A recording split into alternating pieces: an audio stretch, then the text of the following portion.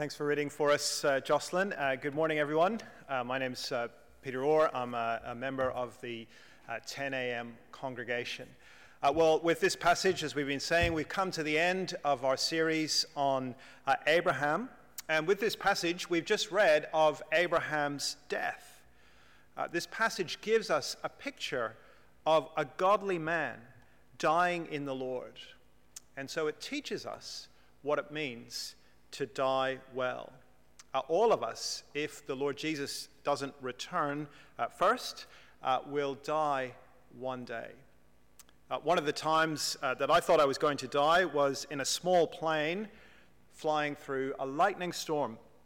We were on a family holiday when I was a teenager, going to America, and we were flying over the Grand Canyon. Unfortunately, I couldn't enjoy the view because there was so much turbulence, and I was utterly terrified that we were going to get hit by lightning. My sister next to me was throwing up into one of those air sick bags, and I was looking out the window, and it seemed that every few seconds, lightning was just missing the plane. There would be a flash, and I would think, my goodness, that was so close. Then there'd be another flash. Oh, that was so close again. Another flash. Surely one of those is going to hit us. Another flash. After about 5 minutes, I was an absolute nervous wreck. It was then that I realized that those weren't actually lightning strikes. There was a light at the end of the wing that was blinking periodically.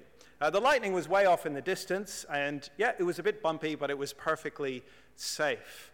The rest of the flight, I felt a little bit stupid and unbelievably relieved. And obviously, we made it through the flight. I guess it's hard to know how we'll face death until we have to. Maybe you've had to face death in a much more kind of traumatic way than I did in my confusion as we flew over the Grand Canyon. The passage today gives us a model of how to face death. Abraham faces death the way that he lived, trusting in the promises of God. And as Christian people, that is what the Lord is calling us to do today. To live lives that are so defined by the promises of God that when the end comes, we will die the way that we have lived, trusting in those same promises. So it's a wonderfully practical and helpful chapter for us as we see how our father in the faith dies. It's not pleasant to think about death, but throughout the Bible, we are encouraged to number our days, to be ready to be called home at any time. And as we followed Abraham's life in Genesis, we've seen that it's been a life marked by faith. Not perfect faith by any stretch. Abraham has stumbled more than once, but it's a life marked more than anything else by faith in God and his promises. And that's true of the events that lead up to Abraham's death. Our passage that Jocelyn just read for us has two genealogies and then an account of Abraham's death sandwiched in the middle. And the first genealogy is of the descendants of Abraham from his second marriage. Following Sarah's death, he marries Keturah and has 6 sons. And they have families of their own. And you can see that from these descendants, nations come. So Midian in verse 2, if you read on in the Old Testament, Midian is a significant nation. But also verse 3, we have the Asherites, the Letushites, the Leumites. The writer is showing us that nations have come from Abraham. Lots of descendants have come from Abraham. We remember the promise back in chapter 17. You will be the father of many nations. We're being shown that God has kept his promises. You get the same idea at the end of the passage when the writer gives us Ishmael's genealogy.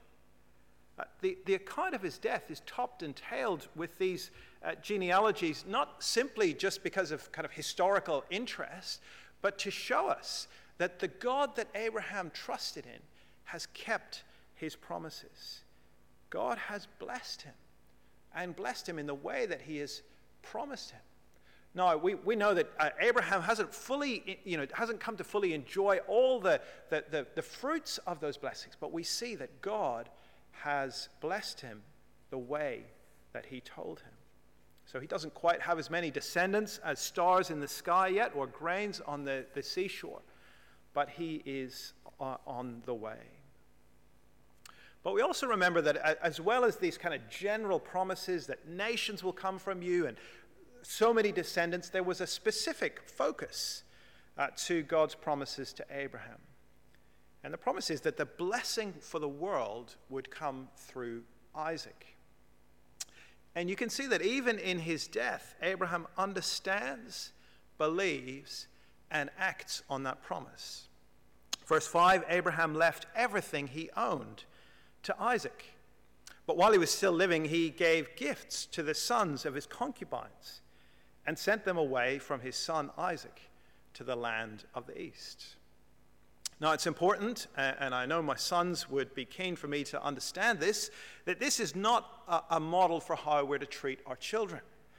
This is not Scripture laying down a principle that one child is meant to be privileged over all the others.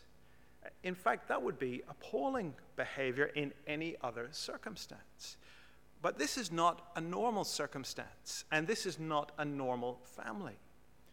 No, Abraham and Isaac carry the line that will continue through to Jesus.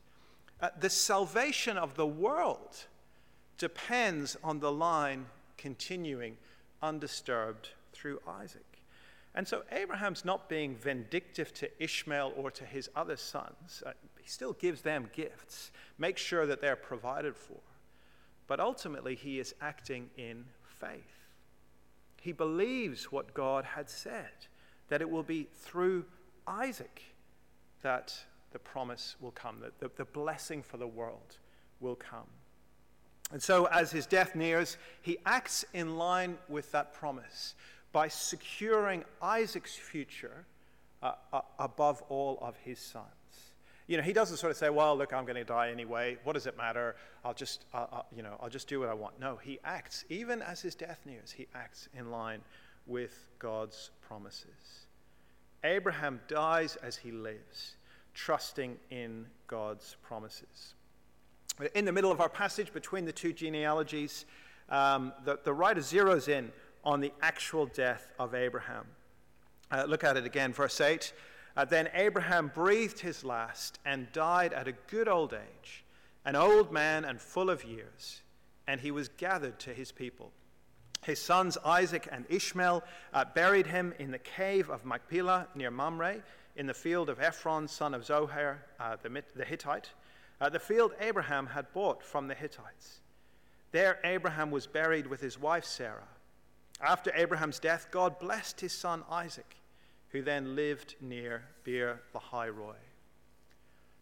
No death is pleasant, but Abraham's death here is described in terms that emphasize that his death was the end of a life marked by God's blessing.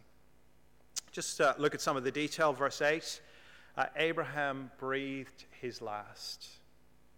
Abraham breathed his last. It's such a simple description of how he died, but actually it's a very powerful statement, because the Bible is clear that every breath we have is a gift from God. In the book of Acts, when Paul is preaching in Athens, chapter 17, he's preaching before a very sophisticated audience, and this is what he says, Acts 17, verse 25. God is not served by human hands as if he needed anything. Rather, he gives everyone life and breath and everything else. God gives everyone life and breath and everything else. Abraham breathed his last because God decided that it would be his last. It's the testimony throughout the Bible that God is the one who gives us every breath that we take. Job chapter 12 and verse 10. In his hand is the life of every creature and the breath of all humanity. Psalm 104 and verse 29. When you, O Lord, hide your face, they are terrified. When you take away their breath, they die and return to dust. The Bible is very clear that every breath is a gift from God. Every moment of our life is a gift from God. And there will come a moment when each of us, like Abraham, will breathe our last. And it's worth pausing and considering if we're ready. There will come a time, we don't know when you will have 10 breaths left, then 5, then 4, then 3, then 2. Then, like Abraham, you will breathe your last. And then in the words of Hebrews, just as people are destined to die once and then to face judgment, there will come a time when it will be too late to do anything. We will stand before God in judgment. However, again, if we track through the rest of the Bible, we see that those who trust in God's promises, those who trust in his Son, the Lord Jesus, have nothing to be afraid of that moment of judgment. This is what Jesus said in John chapter 5, verse 24. Truly I tell you, whoever hears my word and believes him who sent me has eternal life and will not be judged, but has crossed from death to life. If you believe in Jesus, you've already spiritually crossed from death to life. And so there is nothing to fear from judgment. However, it is in this life that we need to do that. It's in this life that we need to be ready for our lives to end and to put our trust in Jesus, because there won't be any second chances. A passage like this confronts us and reminds us that we will all stand before God in judgment, and we all need to be ready for that day. And it's easy just in the busyness of life to put that out of our minds. And that's why reading passages like this is so helpful for us. It's so confronting and reminds us that, like Abraham, there will come a day when we breathe our last. Are you ready? Are you ready for that day? Verse 8, again, Abraham died at a good old age. Abraham died as an old man. Others we know tragically die terribly young. But really, any death is tragic. It's a reminder that this is a fallen world, that things are not the way that they are supposed to be. I'm always struck when I read in John's Gospel, John chapter 11, when Jesus is about to raise his friend Lazarus. He's standing at Lazarus' tomb. He's about to utter the words that will cause Lazarus to be raised from the dead, moments away from being reunited with his friend. And what does he do? Well, he weeps. Jesus wept. Why does he weep? Because it's a recognition that death in this fallen world, it's just not the way that it's supposed to be. Even though he's about to see Lazarus, he knows that death is so tragic and so terrible. But the teaching of Scripture is that our days, our lives are in God's hand. We are immortal. We are immortal until he decrees that we are not. The poet John Ryland wrote a poem, part of which I think expresses this very well, and which I think is very contemporary. Plagues and deaths around me fly. Till he bid, I cannot die. Not a single shaft can hit, till the God of love see fit. Not that we should be reckless, but that we should remember that God is the one who determines our days. We are immortal until he decrees that we die. Thirdly, verse 8 tells us that when Abraham died, he was full of years. That's what most of the translations say, but if you had a look at a commentary, you'd see that the Hebrew just says full. He died full. And it could be, as our translations say, it could be that he died full of years, but it could be that he died full in the sense of he died satisfied, complete. He died knowing that he had lived a full life. And I think that fits with the emphasis that we have seen in Genesis, that he lived a life marked by God's blessing. Yes, he lived as a pilgrim. He lived for 100 years as a pilgrim without a permanent home. But he lived a rich and full life marked by God's blessing. And that is the promise for every believer. Jesus promised it in John 10, verse 10. He said, I have come that they may have life and have it to the full. Not an easy life, not a life free from suffering, not a wealthy or healthy life, but a full life, a life marked by God's blessing. Think of the blessings that we have as Christians, the privilege of prayer, of fellowship with other believers, of knowing God, of having God's word, of growing, of the Spirit, the gift of the Spirit, of forgiveness. All these blessings mean that, like Abraham, we can have a full life. A life with Christian family. A life marked by God's blessing with eternal life to come. Now, the promises that Jesus gives us as Christians are very much the pattern that we see in Abraham's life. The fourth thing that Moses tells us here about Abraham is that when Abraham dies, verse 8, he was gathered to his people. It's an interesting expression. It's used of Ishmael in verse 17. It's later used of Isaac and Jacob and Aaron. And it's a reminder that for the believer, death is not the end. For the believer, death is not the end. God is a God of the living.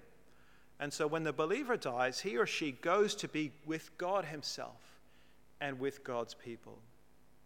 Paul expresses the idea in his letters when he reflects on the death of the believer, and he describes it as being at home with the Lord.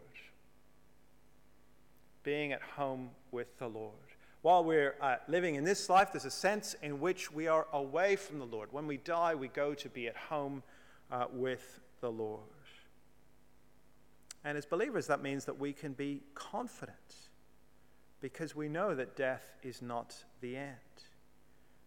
When we die, we go to be with God's people, with God himself, and with the Lord Jesus. The final thing that Moses tells us is verse 9, that Abraham was buried in the cave of Machpelah.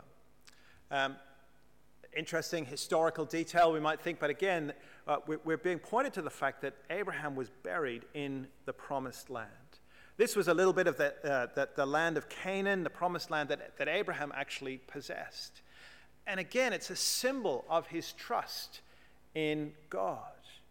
He believed that one day this land would belong to his descendants.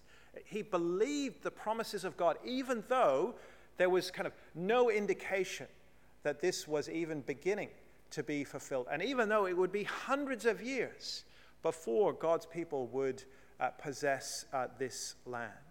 But Abraham died trusting in those promises. He died looking forward. And so he asked to be buried in this part of the promised land. He died as he lived, trusting in God's promises. He didn't just say, well, look, I'm about to die. What does it matter? I don't care. No, he continued to trust in God's promises. The description of Abraham's death in chapter 25 has a very calm and peaceful tone about it. And that's because, as we've been saying, that he dies the way that he lives, trusting in God's promises.